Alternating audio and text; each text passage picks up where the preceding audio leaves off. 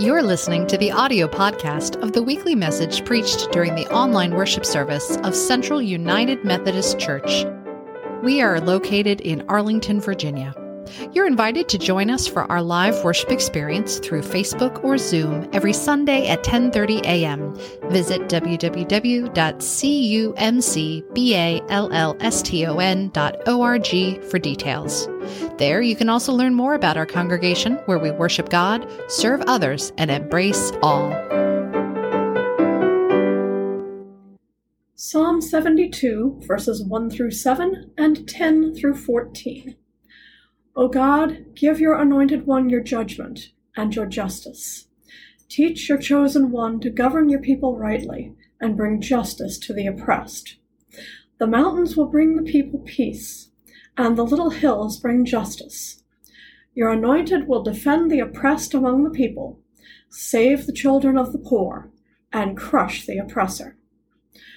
The reign of your anointed will endure as long as the sun and moon, throughout all generations. The rule of the chosen one will be like rain coming down on the meadow, like showers watering the earth. Justice will flower through the days, and abundance of peace till the moon shall be no more. Tarshish and the isles will offer gifts. Arabia and Sheba will bring tribute. All rulers will pay homage, and all the nations will serve your anointed. Your anointed will rescue the poor when they cry out, and the oppressed when there is no one to help them. Your chosen one will take pity on the lowly and the poor, and will save their lives. Your chosen one will rescue them all from violence and oppression, and will treat their blood as precious. The word of God for the people of God. Thanks be to God. These past 11 months have been, to say the least, special. They've been worse than that. In these past 11 months, we've seen political upheaval like we've never seen before. We've seen climate catastrophes, the fires out west and the hurricanes, in the Pacific and in our Atlantic. We've seen social unrest and injustice unfold, particularly with our Black brothers and sisters. We've seen health concerns in a pandemic that has killed people, thousands of people, hundreds of thousands. And we've seen economic uncertainty where we never thought we would. I've learned through this just how precarious my little world is. I never thought I'd be concerned about having enough toilet paper or paper towels.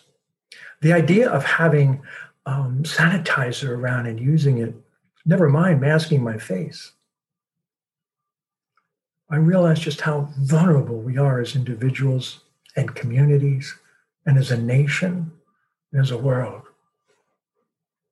I realized too just how important certain people are. I always sense that nurses and doctors were important when I needed them. But now I got to see just how important they were to all of us. Postal workers, from trying to get Christmas through and trying to get an election through. Our teachers, trying to develop ways to teach children like we're communicating with Zoom. Shop clerks who risked their lives every day to make sure that we had a place to go to try to get toilet paper or soup or food of any kind. Bus drivers who brought those people to and from work and exposed themselves to hundreds of people every day.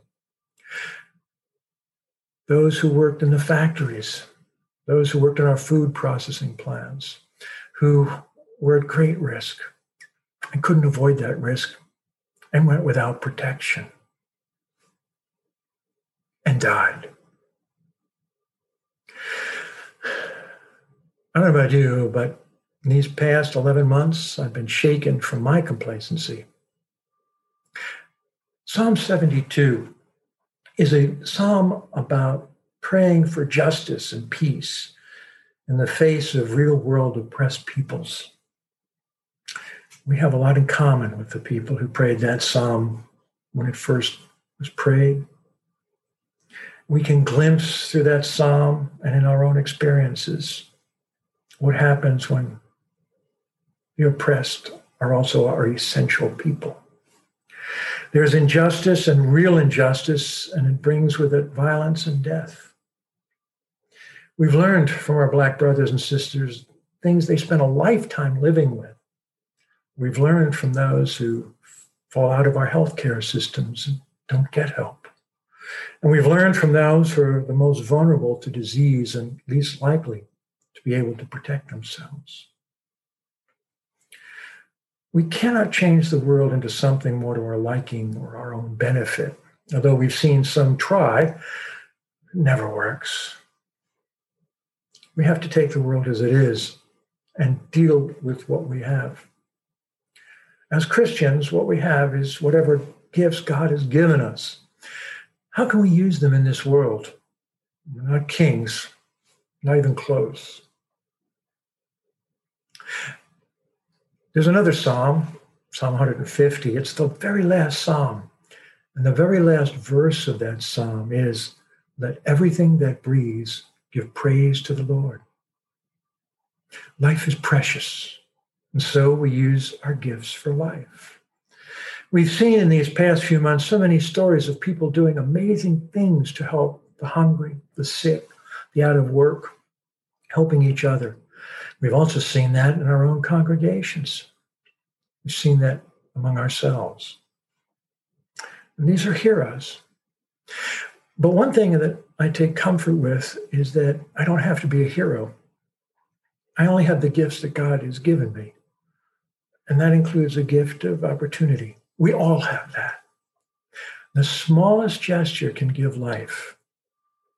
A telephone call to someone who you haven't talked to in a while. Greeting a passing stranger with a Merry Christmas and Happy New Year. Making an offer to run an errand to a neighbor that you might see. Because we can still knock on doors, leave something, and back away. Or maybe just being aware, taking the time to look quietly into the world. There's a wonderful way to read Scripture. As you read any of the stories, particularly Jesus' parables, try putting yourself in the place of each person in that parable. What it would be like, particularly the person who might be being healed, or the person who might be throwing the stone. Put yourself in their place. It's good practice. And then take that practice into our very strange world. Take that practice. Take it and find with it how you're held in God's hands. Amen. God is holding your life. God is holding your life. God is holding your life. We believe. God is holding your life. Yes, God is holding your life. Oh, God is holding